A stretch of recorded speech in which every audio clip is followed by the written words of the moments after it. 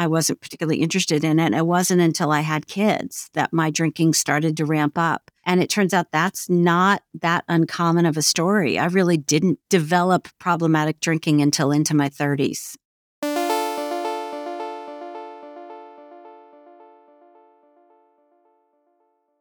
You're listening to the Mindful Mama podcast, episode number 402. Today, we're talking about preventing alcohol issues in your kid with Jessica Lahey.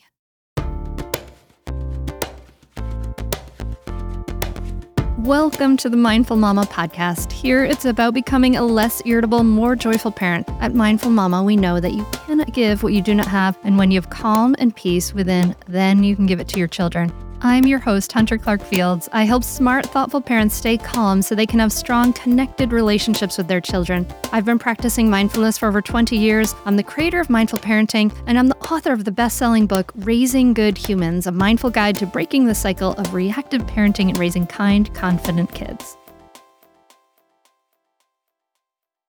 Hello, my friend. So glad you are here. Hey, if you haven't yet done so, please hit that subscribe button so you don't miss anything. And if you get value from this podcast, please do me a favor. Go over to Apple Podcasts, leave us a rating and review. It just helps us grow. And we have grown all organically from you and just takes like 30 seconds. And it makes such a big difference to me and my team. I hugely appreciate it. In just a moment, I'm going to be sitting down with someone I am super honored to be able to call a friend. Jessica Lahey is the author of the New York Times best-selling book, The Gift of Failure, How the Best Parents Learn to Let Go so Their Children Can Succeed. And she was on the podcast before to talk about that book. And you can listen to episode number 163. And she's here today to talk about her new book, The Addiction Inoculation, Raising Healthy Kids in a Culture of Dependence. And we're going to talk about this very important issue. You know, none of us want our kids to grow up addicted to alcohol or drugs, but how do we prevent it, right? And so it turns out there are research-based ways to inoculate our children to the harmful effects of addiction. I think this is such an important episode. Jess helps us to raise healthy kids in a culture of dependence. So important. So let's just dive in. Join me at the table as I talk to Jessica Lahey.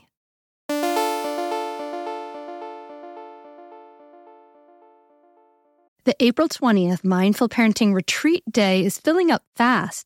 Join me and other parents in Wilmington, Delaware for a day of rest and relaxation, mindfulness and mindful communication practices, and a live podcast too. And my special guest for the live podcast is, drumroll please, Lynetta Willis. You know her from episode 366 and 400. She is a psychologist and sought-after speaker who teaches her Triggered to Transformed program to struggling parents. Join us and bring a friend to this powerful day-long retreat in Wilmington, Delaware on April 20th, 2024. But hurry, space is limited. Go to mindfulmamamentor.com/retreat to get your spot now. That's mindfulmamamentor.com/retreat. Jess, thanks so much for coming back on the Mindful Mama podcast. I'm so glad to have you here. I'm so excited to be here. I really love chatting with you. Yay. So I think we should dive right into that question that we were talking about just beforehand. So okay. We're going to talk about how to inoculate your kids against addiction to drugs and alcohol, right? This is an incredibly important thing. And one of my ideas, which is not apparently my own idea, it was that my kids to be like Europeans, that Italian, my sister-in-law, she has wine with lunch. She grew up in Rome. It's all very cool. There's not a big issue there. Here in the United States, it seems like we have more issues with it. So maybe I should just give my kids sips of wine throughout when they're 12 plus and just make it be no big deal. And that wine is something you do with the family. So therefore it's really boring, and make it normalized. And I was totally in that camp. And you have recently debunked that. You were in that camp too? I was, yes. In fact, I've been really clear on the fact that I have raised my two kids very differently. My older kid, he's 24 now. He was not only allowed to have sips as a kid when he was first, I can't believe I did this, When he was first born, a friend of ours sent us a really nice bottle of wine, really just an exceptional bottle of wine. I write about it in the addiction inoculation.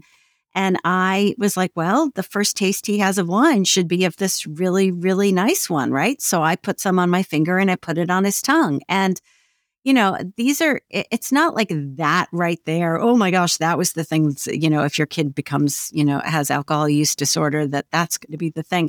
But we do know a couple of things about predictors, about things that have a very weighty correlation, things that are statistically significant when it comes to people who develop alcohol use disorder during their lifetime. And let me be really clear just about my language. So I'm using the term alcohol use disorder instead of alcoholic or addict or addicted, that kind of thing. We try really hard to use person first language and to eliminate some of the shame and blah, blah, blah. I call myself an alcoholic, but whenever I talk about anyone else, I use substance use disorder, alcohol use disorder, a human with alcohol use disorder. Anyway, to get to the point. So I release these daily videos on TikTok and Instagram, moving through the addiction inoculation. And I released one talking about the fact that the earlier a kid tries alcohol, drugs and alcohol, the higher their lifelong risk of substance use disorder, which is true. I mean, it just bears out in the statistics. However, this is not a causation kind of thing, because the only way we could get a causation for this would be to take two groups of very young children, give some alcohol, give some placebo, blah, blah, blah, double blinded, all that sort of stuff. And as I say in the video, we're also not, I'm not going to do that study. I'm also not going to be a part of the study where they're checking to make sure that parachutes are effective against dying when you jump out of planes. Like, if we want to have a causation, relationship there, we need the placebo. And I'm not going to be in the placebo group when it comes to parachutes. Anyway, so the younger a kid is when they first try drugs or alcohol, let's stick with alcohol since that's what we're talking about, the higher their lifelong risk. If they try it in 8th grade, then their lifelong risk is somewhere around 41%. If they try it in high school, the older they get, the lower it gets. It goes down to 17% and it goes down to 11% at 18. Mm-hmm. And then that's where the studies really kind of stop, because after that, you're considered to be a young adult. So people got so angry at that and those two videos went bananas. And so I'm making a series of videos about, here's the real details on that. And it just seems that if you look at the research, if kids try alcohol at, let's say, 11 to 12, they are much more likely to have substance use disorder when they get older. It's highly correlated. There are mediators, there are predictors we can talk about, there are confounders, and they're all really interesting. You're more likely to have a high risk of too early initiate if you're male. You're more likely to early initiate if you're white. You're more likely to early initiate if your parents drink. You're more likely to early initiate if your parents have if the culture in your house is sort of pro-drinking, that kind of thing. But no matter how you slice it, if you start young, you are more likely to have a disordered relationship with substances over your lifetime. And that just makes a lot of people really upset. And then you talk about the European thing, and I want to cover that really quickly, which is that so the World Health Organization just came out with their most recent report on sort of the health of the European region. Sort of there's the European region, which includes like Russia and blah, blah, blah. And then there's the European Union, which of course now doesn't include the UK. And the European Union as a whole the European region as a whole has the highest rates of drinking in the entire world. And they also have the highest rate of deaths attributable to alcohol in the entire world. And you can pick and choose countries. When you look at the ones with the lowest rate, it's 7 out of 10 of them are predominantly Muslim, where, they don't drink. And if you look at the highest ones, a lot of your favorite Western European countries are included in those highest rates. And without fine dicing and slicing the data too much, that European myth of if I give my kids alcohol when they're younger, it'll be no big deal, and I can somehow teach them how to moderate, it's just a myth. It's just a myth, especially if you look at, what countries in Europe tend to have the highest rates of problematic, excessive. The language is really important when you talk about this stuff. But essentially what we're talking about is the most problematic kind of drinking, which is binge drinking. And those countries are like Portugal and Spain, and countries like that have some of the highest rates. Are in the top 10 for disordered drinking. Heavy episodic use is what they call binge drinking in the studies. Well, here is really helpful for me because it's kind of burst my own personal bubble about that, and that's good. And I will not push my kids try some wine. No, so what's really interesting also is what I said at the beginning is, so I have two kids that are being raised very differently now. My younger kid knows what I know about the statistics because we talk about them all the time because we're doing a lot of prevention work in my house because I'm an alcoholic and my kids are at increased risk of substance use disorder from the get-go. And my youngest knows that the reason she's not allowed to have alcohol is that if she were to have it now, even at 19, it's still, her brain is not done developing yet. And, things that she can drink, whatever in her adult brain when she's an adult could be lower risk. But the stuff that you do during adolescence, you're at higher risk. Alcohol and drugs really mess with the development of the brain. So there's that side of it. And I want to keep her risk down as low as possible. And if I can keep her going until 21, if I can delay until 21, then I'm doing everything I can to lower her risk. And she knows that. This is good because this is statistics shooting down my own personal experience, which is very helpful for me because for me, probably I had my first taste of alcohol when I was 4. I think I remember drinking all the dregs of bottles at my parents' party, just going around, be like, what's this? But I drank early, the summer before 9th grade year was the summer that I probably got the most drunk ever in my life. And I did a lot of things like that when I was young. And then my own personal experience, I got to college and I'd kind of been there and done that. I had tried hallucinogenic drugs and all kinds of other things. By the time I got to college, I was like, okay, well, I don't need to do this partying thing. I've done that. And I want to take this college experience seriously. But that's one personal story. It's not everybody's experience with drugs and alcohol, and I have to remember that. Well, and your story and my story are fairly similar, actually. So my first instance of drinking was, I had tastes really, really young, but my first drink to get drunk was in middle school. Person, P.S., that I drank with, she's dead now of liver failure. She died of alcohol use disorder. And then, I was sort of same thing. I was kind of over it. I didn't drink during high school or college, really. It just wasn't my thing. I wasn't particularly interested in it. It wasn't until I had kids that my drinking started to ramp up. And it turns out that's not that uncommon of a story. I really didn't develop problematic drinking until into my 30s. I thought I was some kind of weird outlier, but I'm not. You also mentioned the summer before 9th grade. That's the big summer for those transitions, especially the one between middle school and high school. Those are big moments when kids tend to initiate this. So that's you're squarely in the sort of what I would predict around when kids are going to try stuff. So, and like you, one of the person I drank with a lot in that time of my life, my boyfriend at the time has died of a drug overdose. Interesting. Yeah, I actually didn't know what happened to the person that I drank with in middle school. And I looked her up on Facebook and I didn't find her, but I found her sister. And that's when I heard that she had died of liver failure in her 30s. Stay tuned for more Mindful Mama podcast right after this break. Some healthy skepticism in my life has served me well. And if you're like that, if you can spot a too good to be true health hack from about a mile away, you read labels like it's your job, congratulations, you're a skeptic. And Ritual knows that every good skeptic deserves a multivitamin that exceeds your standards. I take Ritual's Essentials for Women 18 plus every single day, morning and at lunch. And I am feeling great. I love this vitamin. Ritual's Essentials for Women is USP verified, so you can trust what you're putting in your body. Only about 1% of supplement brands on the market have the USP verified mark, which shows the product contains the ingredients actually listed on the label. Plus, Ritual vitamins are vegan, non-GMO, project verified, gluten and major allergen free, certified B Corp, and made traceable.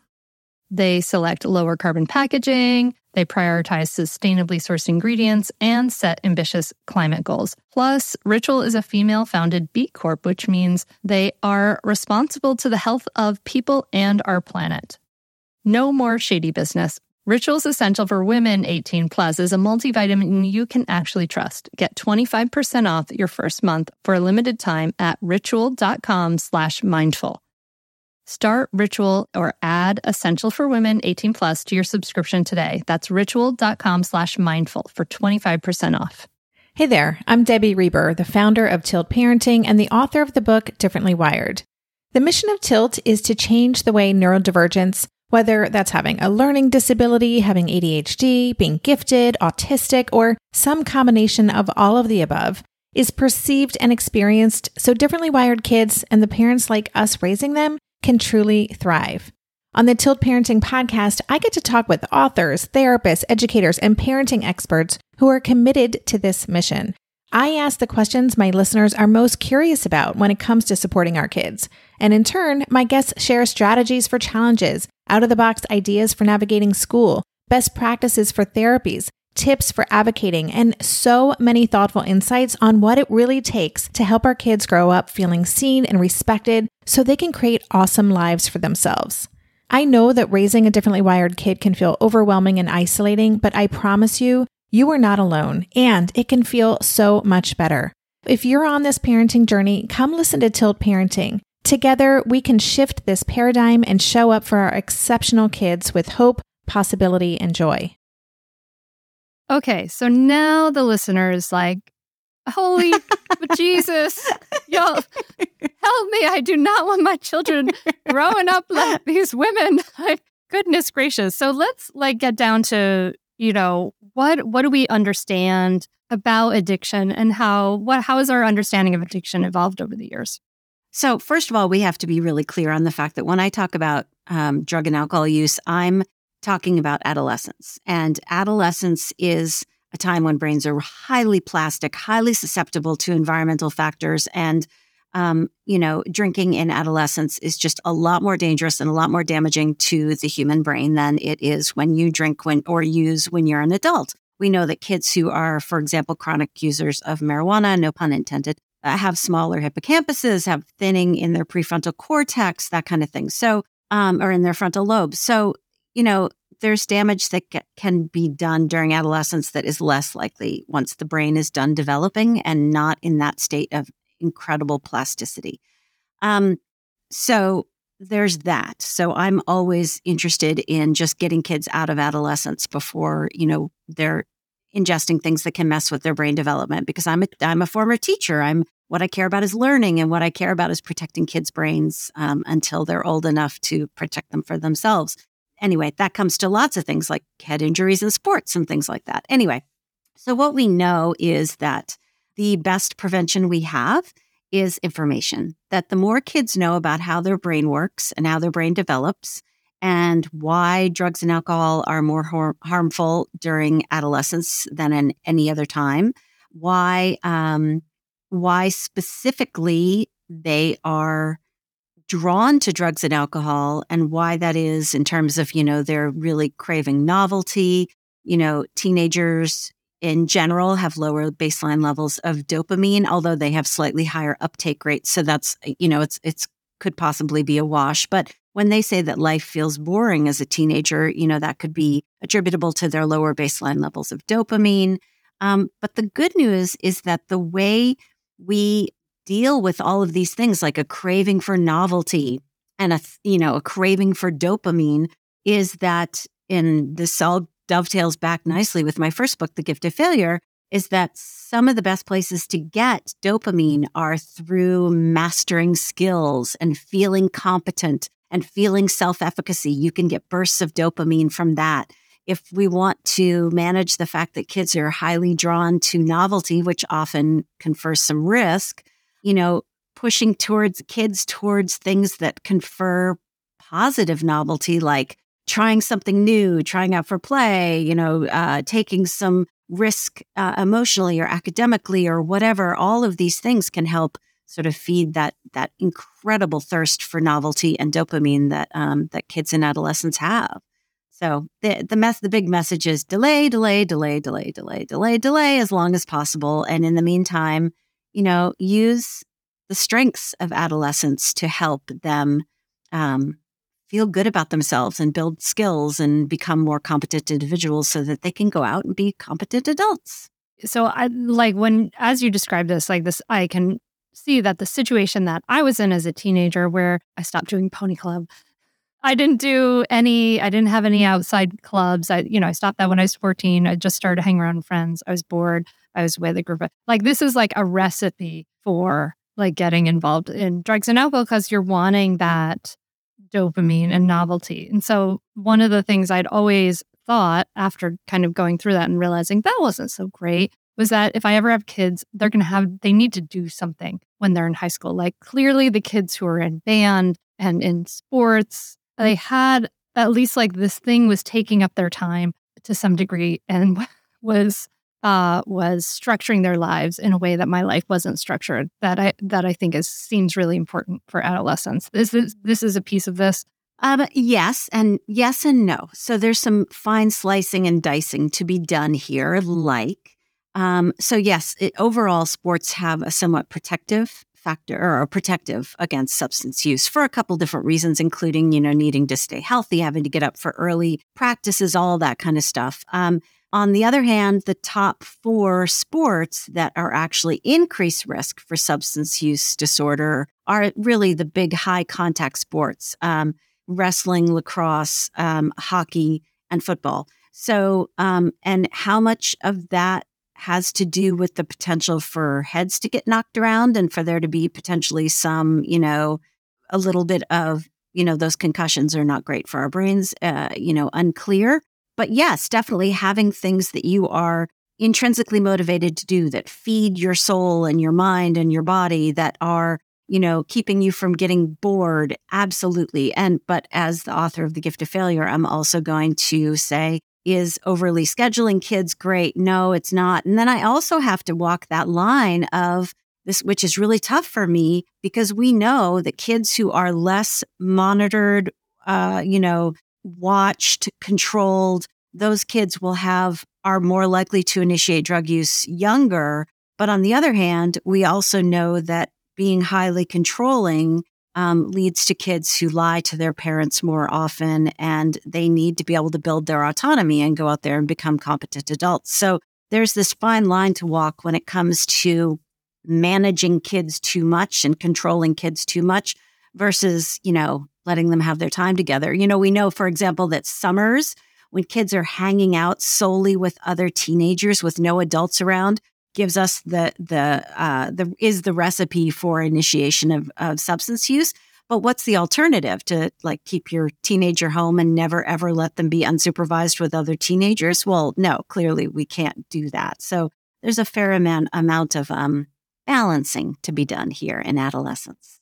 So I guess this goes back to this information piece, because it's interesting because I can see that in my own child, some even things about having them be informed about how screen time and different apps and things are affecting the brain and how they're trying to, and having her see, the conversations that we're having. And this information I can see is making an impact on the choices that my child makes. I can see that information making impacts. So this idea of talking about substance abuse with kids when they're younger, how young do we start talking about it or how it affects the brain and how do we start?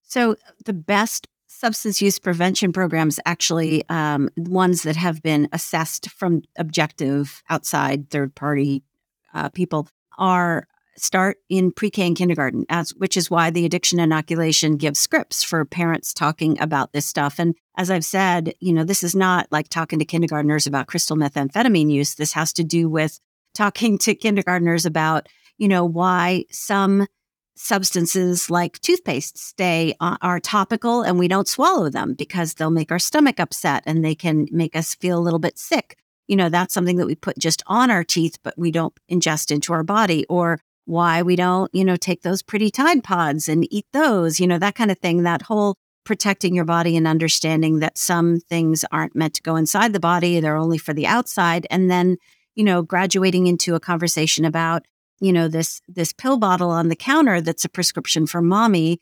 Why can mommy take this but no one else? Why should I, as the kid, not take this medication that's made for my mommy? And conversations around that are really important as well, because as we know from the statistics that if kids are going to misuse prescription, for example, opioids, or misuse them, that they are most likely to get those from their own medicine cabinet or a friend's medicine cabinet. So, these conversations are super important and they have to start really, really young. We start pre-K, kindergarten. Now, what if you're a person who has struggled with addiction in your own life, and how does one disclose that to their kids and talk about that? That's such a great question. So it really depends. I got sober in 2013, June 7th, 2013. My kids were 9 and 14, and I told them immediately. They already had some history. They knew about substance use disorder because one of their grandparents was actively still using at that point. Thank goodness that person's now in recovery. And holidays had been ruined by, alcohol. It had been a thing that they knew about. But we had to be really honest about it, because kids who have genetics, first or second degree relative with substance use disorder, have an increased risk of substance use disorder. It's about 50 to 60% of the risk picture, whereas childhood trauma, adverse childhood experiences, and a host of other things make up the other 40 to 50%. That's the best research we have right now. That comes from Mark Schuckett at University of California at San Diego. And so talking about that, I didn't have a choice. I mean, if my kids are at increased risk for substance use disorder from a genetic standpoint, not to mention an epigenetic or an environmental standpoint, I just didn't have time to mess around and not talk about it. So my kids have been talking about, their brains and drugs and alcohol and the impact on the brain and all this other stuff from the time that, from as early as I can remember. And, your choice about how to come out to your kids, that's really quite personal. I work at a rehab called Santa at Stowe in Stowe, Vermont. And one of my roles there is to start this conversation with the clients about, okay, well, you have kids. How are we, once you get out of here and go home, how are these conversations going to happen with your family? And, everyone handles it slightly differently. But from my perspective, and from the perspective of, the reams of research that I've read, honesty really does tend to be the best policy. And talking to kids from a perspective of, here's all the information I can give you on what it does to your brain. Maybe a kid perceives that, but all of my friends or all of my classmates are doing it. Well, we have really good data from the Monitoring the Future report that comes out every year on exactly how many kids in 8th grade, 10th grade, and 12th grade are doing it. And, less than 25% of 8th graders report that they've had more than a sip of alcohol by the end of 8th grade. So if your 8th grader knows that and someone comes to them and says, oh, come on, have a drink, it's no big deal, everybody's doing it, they can know, A, it is a big deal because I know what it can do to my brain, and B, not everybody's doing it. It's not like they have to say these things out loud, but at least they have what's called, this is actually inoculation theory, which is why the word inoculation is in the title of the book, The Addiction Inoculation, because we know that confers protection against kids. It gives them the refusal skills they need and the self-confidence and the self-efficacy to feel like they can push back, even if it's just in their own head. And the cool thing about inoculation theory is it cross-pollinates to other high-risk behaviors, like having sex before you're ready, getting in a car with a drunk driver, that kind of stuff. So when we inoculate kids, when we give kids refusal skills and help them feel like they really have the information to push back, it generalizes. So it's pretty powerful stuff. That's great. I love this. And this goes to a lot of the conversations, we've had on the podcast, and going back to talking to Amy Lang about talking to your kids about sex and having them being informed. And information has a huge impact. Well, the problem here, though, with sex and with alcohol and drugs is that people are like, oh, if we talk about it, that will give them an idea to you. No, us talking about it gives them real, solid information that can help them actually resist it. It's not like, I don't know many kids who grow up in a bubble not knowing that like alcohol exists. In fact, kids as young as 3 can tell the difference between alcoholic and non-alcoholic beverages. And, even when kids are really young, 1 out of every 11 cartoons has alcohol in it, and usually around 3 instances of it. And between 52 and 57% of G and PG movies have alcohol in them, with 30% of that being branded use by like the hero in the film. So this is not information that like if we start sharing it with our kids that they're going to be like, oh, I had no idea that addictive substances existed. Let me go try those. That's just backwards thinking. Well, speaking of the information, when we were kids, we were shown that video on the commercial, this is your brain, the frying egg, and this is your brain on drugs, in the frying pan. And we were all like, okay, this is like maybe backfired on us because then, my brain didn't feel like a fried egg. What are we telling kids about how it is affecting the brain? Yeah. So first of all, that I happen to love that ad. However, we do know that scared straight messaging doesn't work. So like if your school's idea of drug and alcohol prevention is to have some like, person in recovery come and talk about just how bad things got in their life, we know that does not work.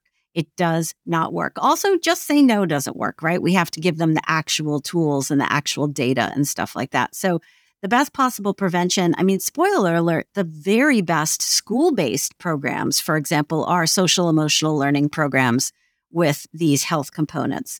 And I list all of them. I list a bunch of them in the addiction inoculation. There are places you can go to get rankings and ratings and efficacy studies on the programs that are out there. The sad story having to do with schools is that only 57% of the schools in this country have any kind of substance use disorder or substance use prevention program. And of that 57%, only 10% of them are based on evidence, like have any sort of efficacy proven. So we're really mucking that up. And then the other thing we know works is from an early age, giving kids information about, what drugs and alcohol can do to them, why it messes with their decision making, all that other stuff, so that we can at least send them out there with a vote of confidence to say, you know what, by giving you all this information, what I'm doing is trusting you to make some good decisions based on this information. And that vote of confidence goes a long way with kids. And kids that are not trusted know they're not trusted. And, giving kids our vote of confidence is really important, within healthy parameters, obviously. Awesome. I love that. Okay. So then if I go inside tonight and I say to my 12-year-old about to turn 13, honey, I made a mistake. I was wrong. I should not have had you sip my wine, and it was actually not helpful for you. And in fact, what should I be telling her it is doing to her brain? So what I would do is I would say, sweetie, you know what? I did the best I could with the information that I had. I have always, tried to be the best possible parents based on the information that I have. And sometimes I learn new stuff and I realize that something I did may not have been the best decision. And I learned this thing about alcohol, that the earlier you try alcohol, number one, the more damage it can do to your brain. It can mess up not just how the chemicals in the brain talk to each other and how our brains build these things called synapses and how the lower part of our brain connects to the upper part of our brain, that essentially our brains need to sort of be as free as possible without outside interference to sort of develop the way they're supposed to develop. And the older you are before trying drugs and alcohol and using drugs and alcohol on a consistent basis, then the more we can protect your brain. I also learned that the longer we can delay you using drugs and alcohol, the less likely you're going to be as a grown-up to have a real problem with drugs and alcohol, to not be able to control it. That's how I would talk to a kid of that age.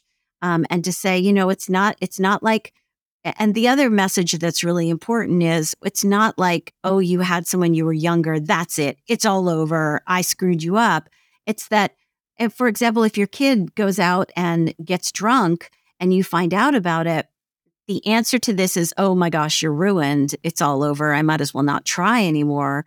For me, if I were to relapse and have a drink, what I would be doing is saying, okay, well, what did I learn from that so that I cannot repeat that going forward? It's not like I'm broken. It's that I misstepped and now I need to figure out how to do better. It's why the messaging that some kids get about, like, if to girls, for example, if you have sex before marriage, then you're a piece of chewed up used gum that no one's going to want, which is messaging that some kids get. This is not like that. This is like, oh, okay, so we did it one way. It turns out we can do better. And here's what we're going to do moving forward.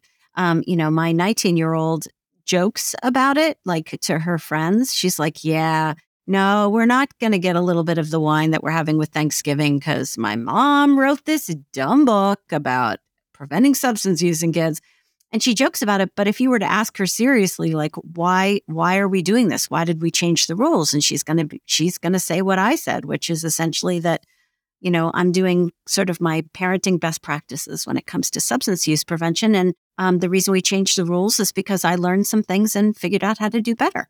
I love that. That's beautiful. And that's all we can ever ask of them, right? That's all we can ever ask of our kids, which is do the best with the information that you have on hand. And if you learn how to do better or you make a mistake, apologize and go forward using the best possible information you have. Stay tuned for more Mindful Mama podcast right after this break. Are you overwhelmed by the things that get in the way of you doing what you want to do? Are you looking for ways to simplify life to better align with your values? Do you want to create space in your schedule so you have room for more of the good stuff? Play, joy, relationships, gratitude, and more? If you answered yes to any of these questions, I invite you to check out Edit Your Life, a podcast to help you edit the unnecessary from your life so you have more room to enjoy the awesome. Through episodes with me, Christine Coe, and a range of super smart, compassionate, and thoughtful guests, you'll come away with big picture insights and practical ways to declutter your home, schedule, and mental space without getting bogged down by perfection. I have always believed that small moments and actions matter tremendously. My goal is to help you find agency and space in your life through doable baby steps that will leave you feeling accomplished instead of overwhelmed. Check out Edit Your Life wherever you enjoy your podcasts. Hi there, I'm Andrea Owen, self-help author with 19 translations of my books, global keynote speaker, and life coach. My podcast, Make Some Noise, has been serving up self-help in a simple-to-digest way for the last decade. The topics brought in each episode are practical and easy to implement around topics such as working through fears that keep you stuck, different modalities of therapy, managing your negative self-talk, and more. We bring you guest experts, solo episodes, and I even coach listeners on the air around relatable struggles. I also do my best to weave my sense of humor into some heavy topics because, let's face it, life can be pretty hard, and it's so much better when we can have some fun while walking through our challenges. Whether you're seasoned in personal development or just starting out, Make Some Noise podcast will help you become the best version of yourself, the person you're proud of when you look in the mirror and show up in your life. Simply search Make Some Noise with Andrea Owen wherever you listen to your podcasts. So one thing we know, right, that is that substance abuse, it looks different in boys and girls. What are some of these differences? So when you look at predictors, so I have said that, early initiation of, let's say, alcohol leads to higher risk of alcohol use disorder over your lifetime. And one of the predictors for early alcohol use or early substance use is one of them is being male. Males tend to initiate earlier than females. We also know that white kids tend to initiate earlier than Black kids. We know that kids whose parents drink initiate earlier than kids whose parents don't drink. We know that kids whose parents have, where the sort of the family culture is pro-alcohol, that it's sort of like drinking is a positive, those kids tend to initiate earlier. So keeping all of that in mind, the boys versus girls thing has one added layer to it, which is that girls, interestingly, you've probably heard that, like the recommendations for how much people should drink are different for men versus women. It's usually higher for men and lower for women. Well, that has to do with the fact that alcohol gets processed. Anyway, boys tend to have more muscle, women tend to have more fat per, pound. And men can metabolize alcohol a little bit faster than women because of that, because they have more water content in their bodies. The other thing is that women tend to have less of this one particular enzyme that helps break alcohol down. And so they are not only just from a body composition perspective, less able to break the alcohol down, it's also due to this one particular enzyme. So that's why those numbers tend to be different for men versus women. So, if women are trying to match men drink for drink, we're going to get in trouble a lot earlier than the men of the same age, same, height and weight kind of thing. So there's a whole bunch of different things going on there that, are important to talk to kids about. Yeah, we can talk to our teens about that. And I would probably even talk to my daughter. My daughter's about to turn 16. She's not in a partying scene. She's like kind of, she's socially like, things are happening. It's post-pandemic, et cetera. It's the stuff like that. So she really finds the idea of alcohol really repulsive, and from everything I can tell from her. But I would have this conversation with her just so she knows for her friends, even as well, even if it's not something that. Yeah. Since we're bringing up friends, kids whose friends drink are going to be more likely to drink themselves, right? Or use drugs themselves, right? That's sort of a no-brainer. But anytime we come up against a statistic that just seems so obvious that everyone just takes it at face value, of course, I have to do a really deep dive into it to figure out, to take it apart, because that's the journalist in me. And so I have an entire chapter in the addiction inoculation on peers and peer influence on kids. And it's a little bit more complicated than that. Although if we were just going to kind of, give people one piece of information, it's that, yes, if your kid's friends drink and use drugs, your kid is more likely to drink and use drugs. And like I said, there's some subtleties to that. One of the stories I tell in the addiction inoculation is that that freaked me out, because my son, Ben, was really good friends with this kid named Brian. And Brian got kicked out of high school for drug and alcohol use and behavioral stuff. And Ben and his friends really wanted to remain loyal to Brian and go visit him in rehab and let him know that they were still behind him. And the parent in me wanted to just yell, no, flee, don't ever be friends with that kid again, because he uses and that makes you more likely to use. In the end, it was a little more complicated than that. My kid and his friends turned out to be a really good influence on Brian and actually helped. He cites this one moment where, after he got permanently kicked out of school, he went for a run with my son and a bunch of their friends from the cross country team. And he cites that moment as a real breakthrough for him, because he realized everything he had to lose if he didn't make this work. And on the other hand, my kid got a massive object lesson in the consequences that can go along with drug and alcohol use. And I think it was highly beneficial for both of them. But in a vacuum, it is true that if your kid's friends use, then your kid is more likely to use. Okay, we know that the peers have an enormous influence, enormous pressure. You have wonderful ways in the book, in the chapter, and everyone's doing it, for kids to help them say no, right? And so we know that just saying no, this is not what's going to work for them. So talk us through this. How can we help our kids resist the peer pressure from their friends? So the idea behind inoculation messaging is similar to, the thing it's named after, vaccines. So the idea is you show them something that's a kind of a weakened form of the approach that someone might ask you if you want to drink at a party, whatever, and give them ammunition to, at least in their own heads, like, no, everyone's not doing it, or here's what it's doing to my brain, or whatever, in order to combat that. So that's what inoculation messaging is all about, so that when the real approach comes, they'll feel empowered. in order to refuse it. So there's that. But then there's also, we keep talking about the information and how important the information is. And that's because for kids, well, for everyone, for me in particular, but for people in general, the why is what's so important. We can't just say, no, you're not allowed to drink in this house. You can, but you're going to be less effective than if you say, no, you're not allowed to drink in this house for a bunch of reasons.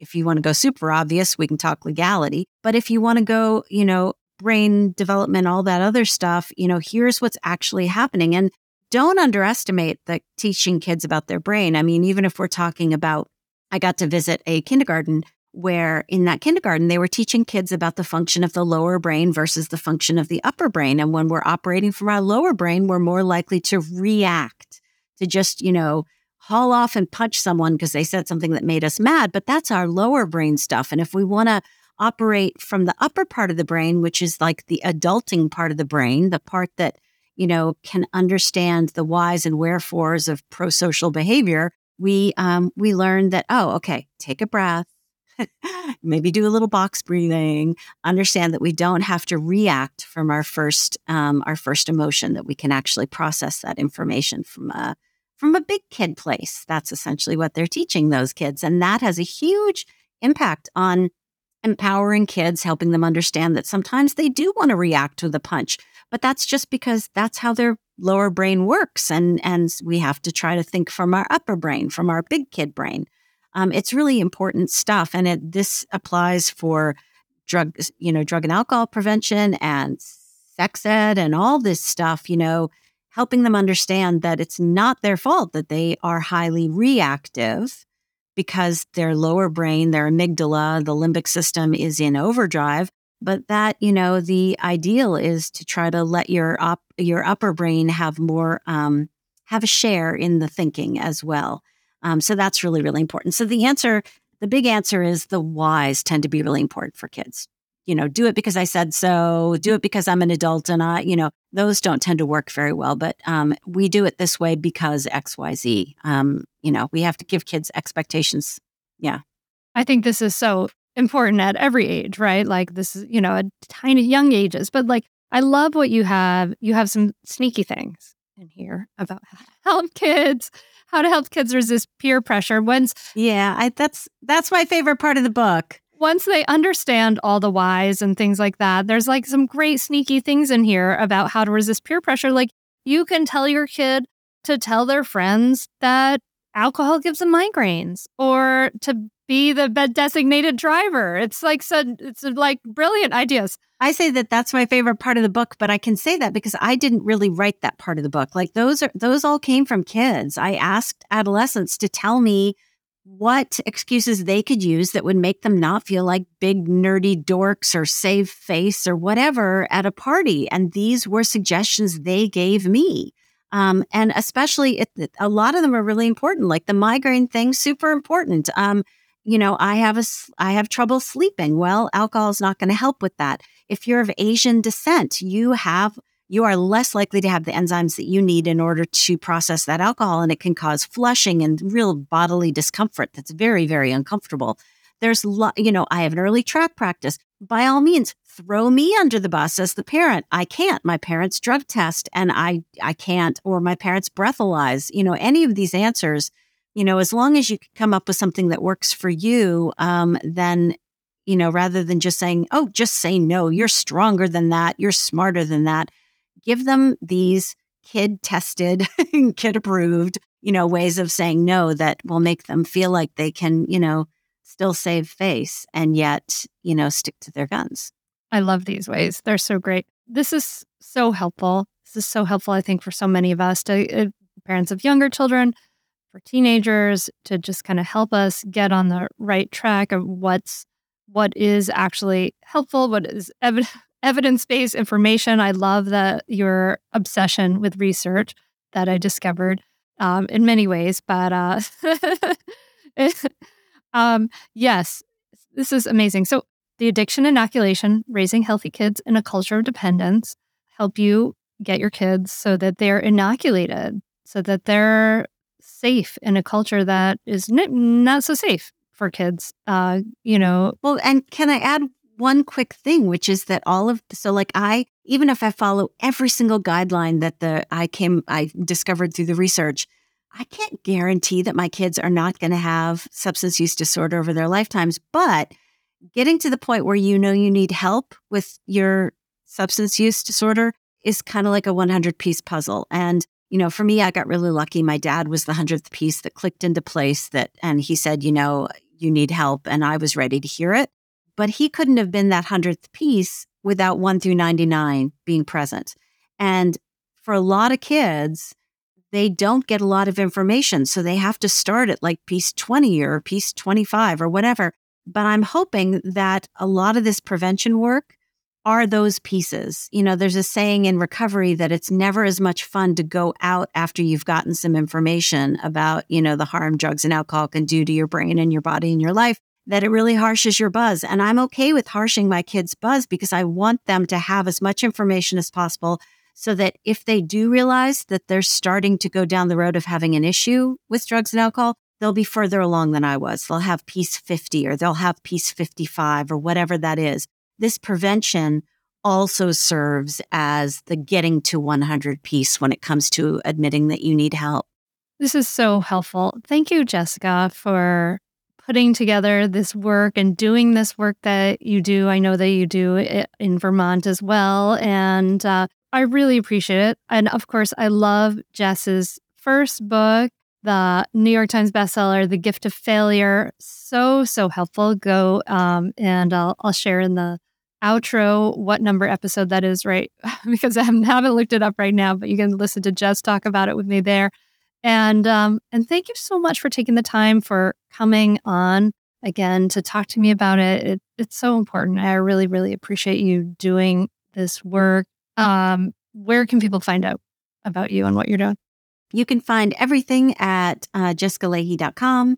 The blog post that happens to be pinned to the top is the one with all of the table of contents for all of the 130-something videos I've made daily about all of the contents of the addiction inoculation. You can find me on Twitter at Jess Lahey and on Instagram at Teacher Lahey. Thank you so much, Jess.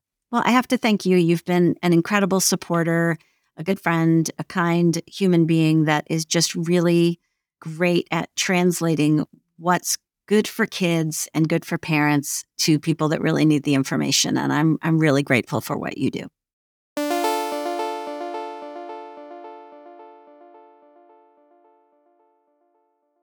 I hope you found this episode helpful. I certainly did. I think it's so important. I have been talking about alcohol differently with my kids, and I think this is really, really important. And this book is just such a gift for all of us to help change and shift things in this country.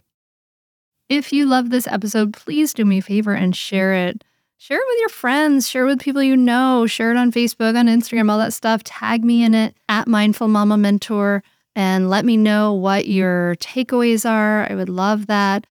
As always, I want to let you know that if you want more support with parenting, it is a great idea to do that. It really helps you, your family, your kids, and it could be the best investment you ever make in your life. And we have the Mindful Parenting membership here to support you. Now, every single member gets a one-on-one coach, has sessions with a coach, and we have group sessions with me. You have all the curriculum. It's so powerful. It can make such a big difference. So if you want more support, that is there for you. Go to mindfulparentingcourse.com. And listen, I hope this was helpful. I hope you have a great week. I hope you have connection and joy and love with your kiddos.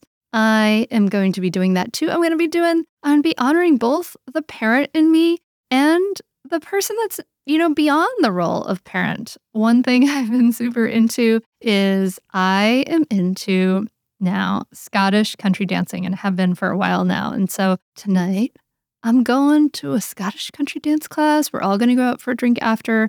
And this is a way to honor myself beyond my role as a mom. And I think that it's so important for you to have ways to honor yourself beyond the role of parent too. So I invite you to find that thing for you, wherever it is. And maybe it's Scottish country dancing. It's all over the world.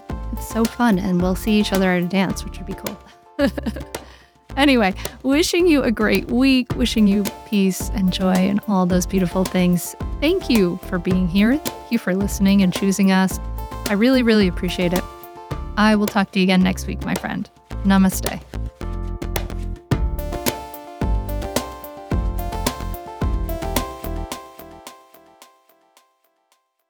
I'd say definitely do it. It's really helpful. It will change your relationship with your kids for the better. It will help you communicate better.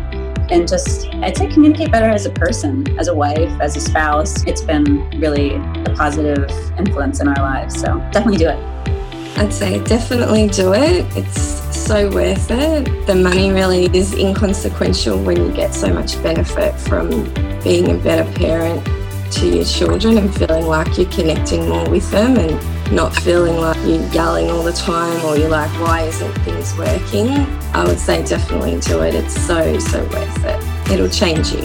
No matter what age someone's child is, it's a great opportunity for personal growth and it's a great investment in someone's family. I'm very thankful I had this. You can continue in your old habits that aren't working, or you can learn some new tools and gain some perspective to shift everything in your parenting. Are you frustrated by parenting? Do you listen to the experts and try all the tips and strategies, but you're just not seeing the results that you want? Or are you lost as to where to start? Does it all seem so overwhelming with too much to learn? Are you yearning for a community of people who get it, who also don't want to threaten and punish to create cooperation? Hi, I'm Hunter Clark-Fields, and if you answered yes to any of these questions, I want you to seriously consider the Mindful Parenting membership. You'll be joining hundreds of members who have discovered the path of mindful parenting and now have confidence and clarity in their parenting. This isn't just another parenting class. This is an opportunity to really discover your unique, lasting relationship, not only with your children, but with yourself. It will translate into lasting, connected relationships, not only with your children, but your partner too. Let me change your life.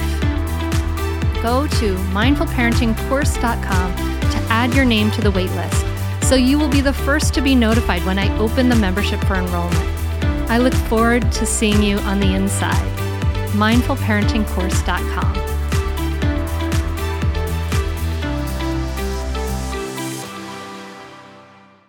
When it comes to raising kids, there's so much to consider. Things like, what do we feed them? When do we feed them? How do they sleep? What does it look like to raise kind kids? How does their nervous system work? How do I keep myself calm? What are my triggers? There's so much that comes into play, and we are distilling all of that information for you at Voices of Your Village podcast, where we bring experts in the field of early childhood and education and psychology and across the board so that you don't have to comb the internet for information. You get to show up and hang out and have shame-free, judgment-free conversations and insights into what it looks like to raise kind, empathetic, emotionally intelligent humans. I'm Alyssa Blask Campbell. I have a master's degree in early childhood education. I'm a mom of 2, and I am walking this journey right alongside you doing this work. Come hang out with me at Voices of Your Village, and we can dive into real conversations with actionable tips.